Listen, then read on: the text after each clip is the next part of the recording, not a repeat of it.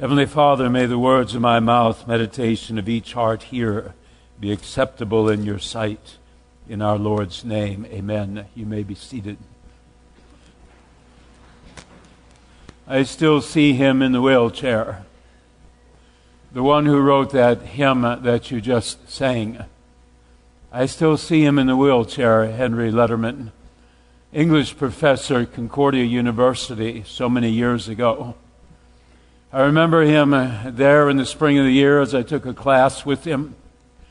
And then I remember him in the fall of the year, not standing strong, but rather in the wheelchair, trying to learn how to maneuver the doors and the floors and the elevators. And if I were to ask you why that man, suddenly afflicted with a neurological disease, if I ask you why that man, who had taught thousands of students throughout all the years and proclaimed Christ not just in the classroom but in his neighborhood and in the church where he taught Bible classes, and that was his entire life. Tell me why that man did not look at God that particular summer and say to him, "This is how you treat your servant. You give me this illness that will end my life fairly soon on this earth. This is how you treat your servant." Why did Henry Letterman not do that? Why instead did he write a hymn and many others that we just sang? Why did he do that? Because Jesus Christ is risen from the dead. That is why he does that. Lee Strobel would have looked at Henry Letterman and he would have said, that is proof of the resurrection of Jesus Christ from the dead. That man in that wheelchair, that English professor in that wheelchair, that man with the PhD, that is the evidence of the resurrection. It is the fourth week of our studies, The Case for Christ. Powerful study it has been. And last week was The Case for Christ, the evidence of the Bible, the authenticity of the Bible. And this week, The Case for Christ, the authenticity and evidence of the resurrection. The Bible says, John 20, verse 30 and 31, that Jesus did many other miracles, not recorded, 35 recorded, but these are recorded that you might believe that Jesus is the Christ, and by believing have life in his name. If I ask you what were the greatest miracles that God ever did, would you have the big three? Would you know the big three? Would you enunciate the big three? Certainly you would say the creation of the universe, and you would be correct. Perhaps after some thought and prodding, you would say the Bible, the fact that it still exists and touches the lives that it does, which we covered last week. Certainly this is the second great miracle. And in no particular order or ranking, the third great miracle of God, the raising of Jesus from the dead. Jesus did not raise himself from the dead. Colossians 2, verse 11 through 13. God raised Jesus from the dead. The evidence of the resurrection. If you were here Easter Sunday this past spring, some of these facts were covered. The first piece of the evidence of the resurrection of Jesus being real, the 11 disciples.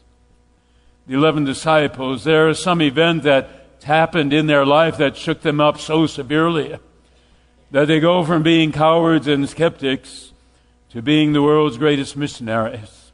Something happened to them. Something happened to them. They were sitting there in the upper room the day that Jesus is crucified. And every time a mouse runs through the room causing some noise, or every time the wooden stairs creak, they are terrified. Have the Romans found us? Have the spies given us away? Have the chief priests come after us? Will we be hanging on the cross tomorrow as Jesus did? They are terrified. Tell me this. What happened to them that 50 days later, Simon Peter, who was frightened by a 14-year-old girl who said, "You are one of his disciples," and he curses and he swears and says, "I've never seen the guy before, don't know how to spell his name, never looked at his face before," cursing and swearing, and then the Roman soldiers came and said, man, we saw you with him. We don't have it on camera because we don't have phones back in those days, but we saw you with him. And he's cursing and swearing and said, man, never saw the guy, never saw him. And 50 days later, he is standing in front of at least 3,000 people. That's how many were converted that day at Pentecost. He stands in front of 3,000 and he's preaching to them. The very ones who crucified Jesus, he's preaching to them. And he said, Jesus Christ rose from the dead. He is our salvation. And they gather him to the side and they say, we'll give you a chance now. You shut your mouth. You never have a word come out of your mouth again, and we'll let you live. But if you speak his name again, you are going to die the same death he did. And Simon Peter, quoted by Aaron Schuss the other night, Acts 4:12, he said, ain't going to shut up because there's no other name under heaven given to men whereby we must be saved. What changes these people? Did they see a license plate? Did they hear a song at a precipitous moment? Were they diagnosed with cancer and all of a sudden the cancer went away? Were they in a chariot accident in which they should have died, but God kept them alive? What happened to them that caused so great a transformation? What happened to them from their own lips? They saw Jesus risen from the dead. Not one or two of them seeing it and trying to convince the others. They all saw it, and they deeply were affected by it.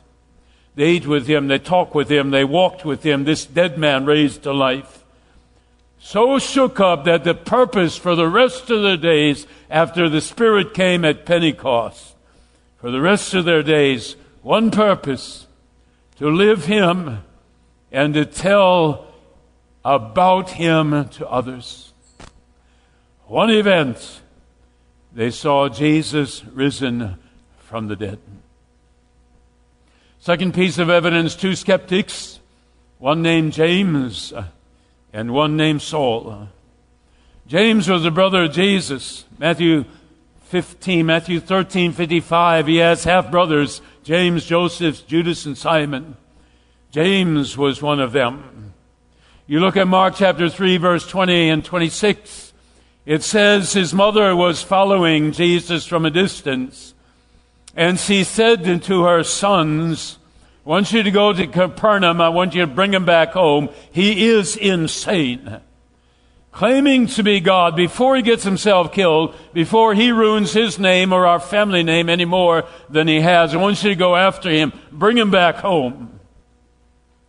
How does James go from believing that his brother Jesus is insane? How does he go from being of that belief to becoming the first pastor of the first Christian church in the city of Jerusalem, proclaiming one thing every single Sunday, Jesus Christ is risen from the dead? How does he change from one man to another man? The answer is there in 1 Corinthians 15. When Jesus rose from the dead, he appeared to James and to the apostles and to 500 at one time, and the list goes on and on. But he appeared to James. And when James sees Jesus risen from the dead, not a ghost, not a hallucination, not a dream, not a specter, when he sees Jesus risen from the dead and touches his hands and his feet, and he knows that this man is alive. That's what happened to James. Sees Jesus risen from the dead. The other skeptic, the guy named Saul, first in his class under Gamaliel, great scholar, great follower of the laws of Moses, a teacher of the laws of Moses. And he's going to Damascus to do his job. What's his job? His job is to stamp out this nest, this poisonous nest of Christians. He finds them, he imprisons them, he tortures them, he assents to their death. First Christian martyr, Stephen, he's handing on to the coats of those who are stoning him to death. And he's giving his applause for this action. He's on the road to Damascus, and he gets knocked off his horse, donkey, whatever he's riding, doesn't matter. He gets knocked off his horse, and there is a voice that speaks to him, and he says, "Who are you?" And the voice says, "I'm Jesus, the one you are persecuting." And Saul, from that moment on, is changed. Radically changed. From the exterminator of Christians to the proclaimer of Christianity. And it says in the latter part of Acts, that particular chapter of his conversion, it says he saw Jesus risen from the dead. That's what changed their lives.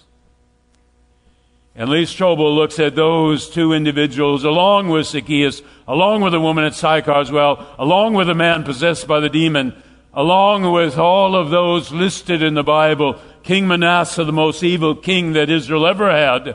And at the end of 55 years, God reveals himself in such a way that Manasseh lives the rest of his life for his God.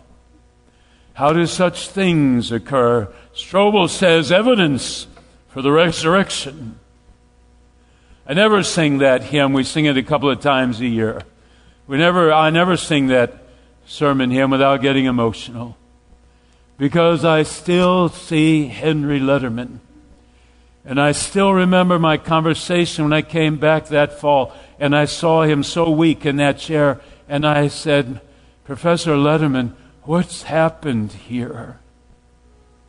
And he says to me, "God has chosen a different course for my ministry. My ability to teach will not be much longer, but I will write hymns and I will write poetry about my Lord and Savior."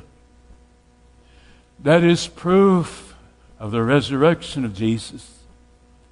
The third one, circumstantial evidence, changes to the Jewish social structure. This is history, okay? If you like history, you're going to tune in for a little bit. If you don't like history, you're going to snooze for a little bit. I'll be back with you shortly. Changes to the Jewish social structure. We're not talking about individual people here like Saul and James or the 12 disciples. We're talking about an entire social structure that had not been changed in thousands of years, beginning with Abraham 2,200 years earlier, passing on to Moses 1500 BC, and now all of a sudden, the entire social structure of the Jewish nation begins to be fractured, to be brought down, to be transformed. You look at the bulletin cover. When I first looked at it this week, I said, "Man, that's a pretty cover."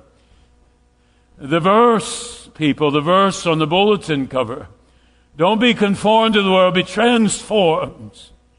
We're talking about an entire social structure transformed. The Jews were captured over and over again by the Babylonians, the Assyrians, the Persians, the Greeks, the Egyptians, the Romans.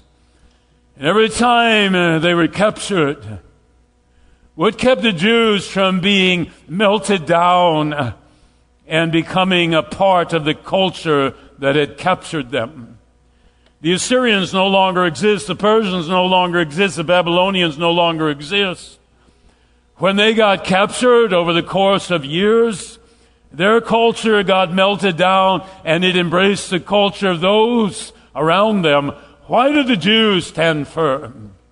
Why did the Jewish race not get, quote-unquote, exterminated by those who captured them? Their social structure. It gave them their national identity. It was so unbelievably important to them.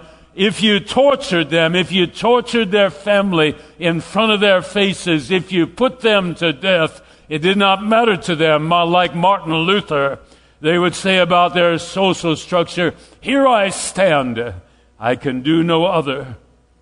The structures were passed down to the children. Every day there were daily rituals. Every week there were weekly rituals done in the synagogues.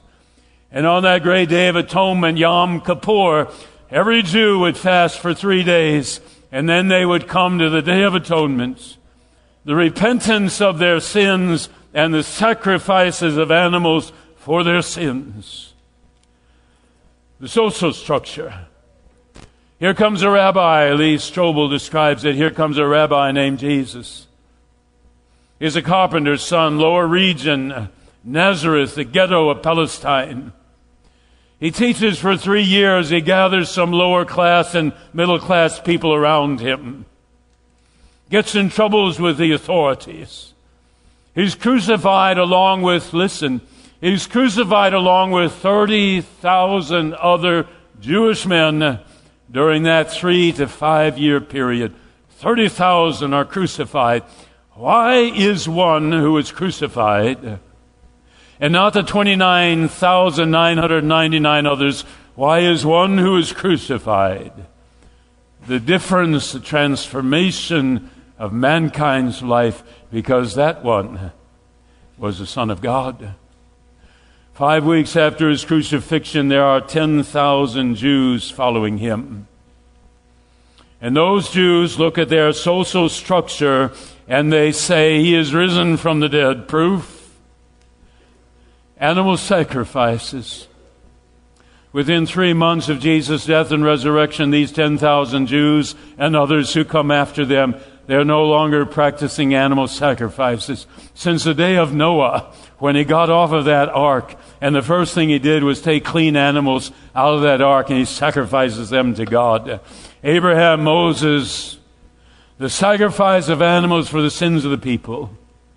He dies within 3 months. No more animal sacrifices. Why? Because he is the perfect sacrifice. The blood of animals cannot cleanse mankind of the sin, and we need the blood of a man, and the man has to be perfect. Hebrews 5:8, Jesus is the perfect Lamb. Within 3 months after his death and resurrection, these Jews are looking at the law of Moses, and they are not saying the law of Moses is our salvation. They are not saying, if I do not follow the laws of Moses, I'll be killed on this earth and consigned to hell. They're not saying that any longer. They're looking at the law of Moses, and they're saying about the law of Moses, it points to us our sinfulness. Our salvation is not obedience to the law. Our salvation is through faith in the one risen from the dead. The one of the 30,000 crucified, risen from the dead. Our salvation is in him. Within 3 months after his resurrection from the dead, the Sabbath day is no longer Saturday. It has been Saturday, the Sabbath day, for thousands of years. Within 3 months after his death and resurrection, the 10,000 Jews and those that came after them to the faith, they are worshiping on a Sunday morning for one simple reason. It was on a Sunday that Jesus rose from the dead, and that becomes their sacred day. And within 3 months after his resurrection, the Jews believed in monotheism. They believed there's only one God. But the Christians began to teach a form of monotheism. They said there is God the Father, God the Son, and God the Holy Spirit. For those 10,000 Jews, a belief like that would have had them executed because of blasphemy. Matthew 26:63, high priest asked Jesus, art thou the Christ, the Son of the living God? And Jesus said, I am the Son of the living God. And Caiaphas said, blasphemy, put him to death. You got 10,000 Jews, people. You got 10,000 Jews within 3 months after his resurrection proclaiming Jesus is God. You heard at the concert the other night that the fastest growing group of Christians on planet Earth is where? It's Iran. Ayatollah Khamenei, when he lived 40 years ago, his one purpose on this earth was Saul's purpose. I'm going to execute every Christian I can find. There will be no Christian left in Iran. Look at God. You want to talk about him confusing the enemy? Look at God. Fastest growing group of Christians on this earth is in the nation of Iran, led by the women of that country, realizing that because of their faith, they could be tortured and put to death, fully expecting that if they are found out. How could God transform the nation of Iran? Jesus risen from the dead.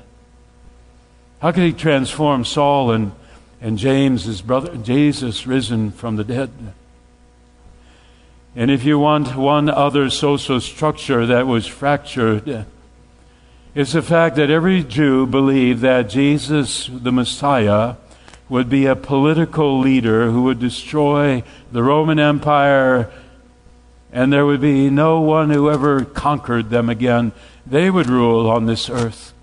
The disciples arguing about who's going to be the greatest in this kingdom that he's going to set up. And within 3 months, these 10,000 Jews are saying, he is the Messiah. His kingdom is not of this earth. His kingdom is an eternal, everlasting one. How do you transform a culture? How do you take your most cherished beliefs that have been within the family of the Jews for 10,000, for all of these years, and 10,000 of them say no? How does that happen? Lee Strobel says, Jesus risen from the dead. I will give you one final proof. So when the guy at LA Fitness asked me a couple of weeks ago, upon him asking me if I was a minister and are you the one whose son died and all that stuff, and then he said his son had died 2 weeks earlier. And he asked me, how did you stay a believer? How did you stay a minister? God could have saved your son and he didn't. God could have saved my son and he didn't. How did you stay? Jesus is risen from the dead. His promises are true. How was April Dominic and Morgan Schnell and the Schnell family and that family, how were they here last week? Sitting right there where Pam Ruda is sitting. How were they here last week? 2 days earlier, we had the service for their mother who had died, and their grief was so enormous. Tell me why they were sitting here. I say to you every Christmas Eve that I preach a sermon to you, but you preach a sermon to me. Because on Christmas Eve, I see people who should be here, the babies that were born or the weddings that took place. They should be here. The job advancements, getting into the college you want to get, they should be here. But I see all sorts of people here on Christmas Eve that should not be here. The man who was diagnosed with pancreatic cancer hadn't been able to come to worship in a couple of months. I would go out to see him, but I hadn't seen him. And in Christmas Eve, he comes staggering in here. Why? Jesus is risen from the dead.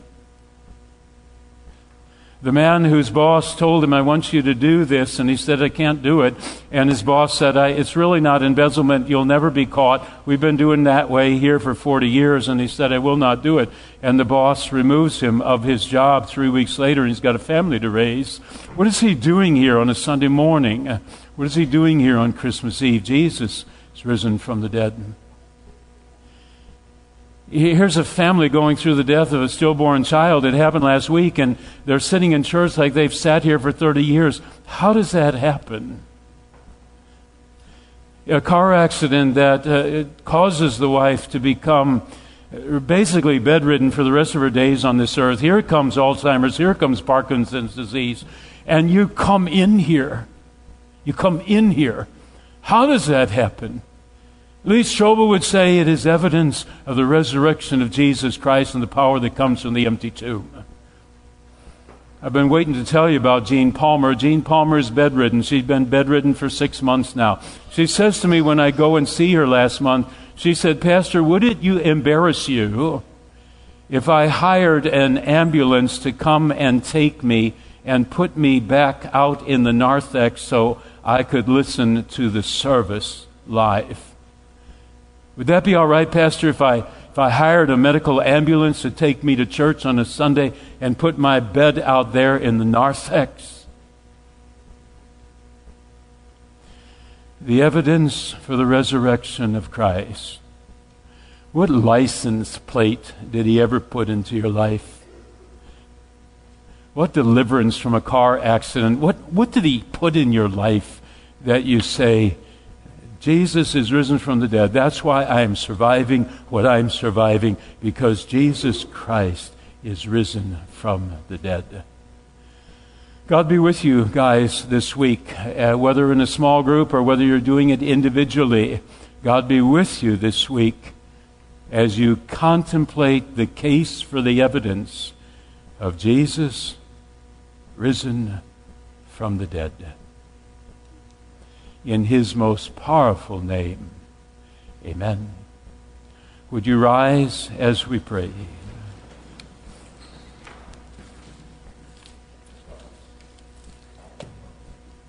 Why, it says that right there in the Bible.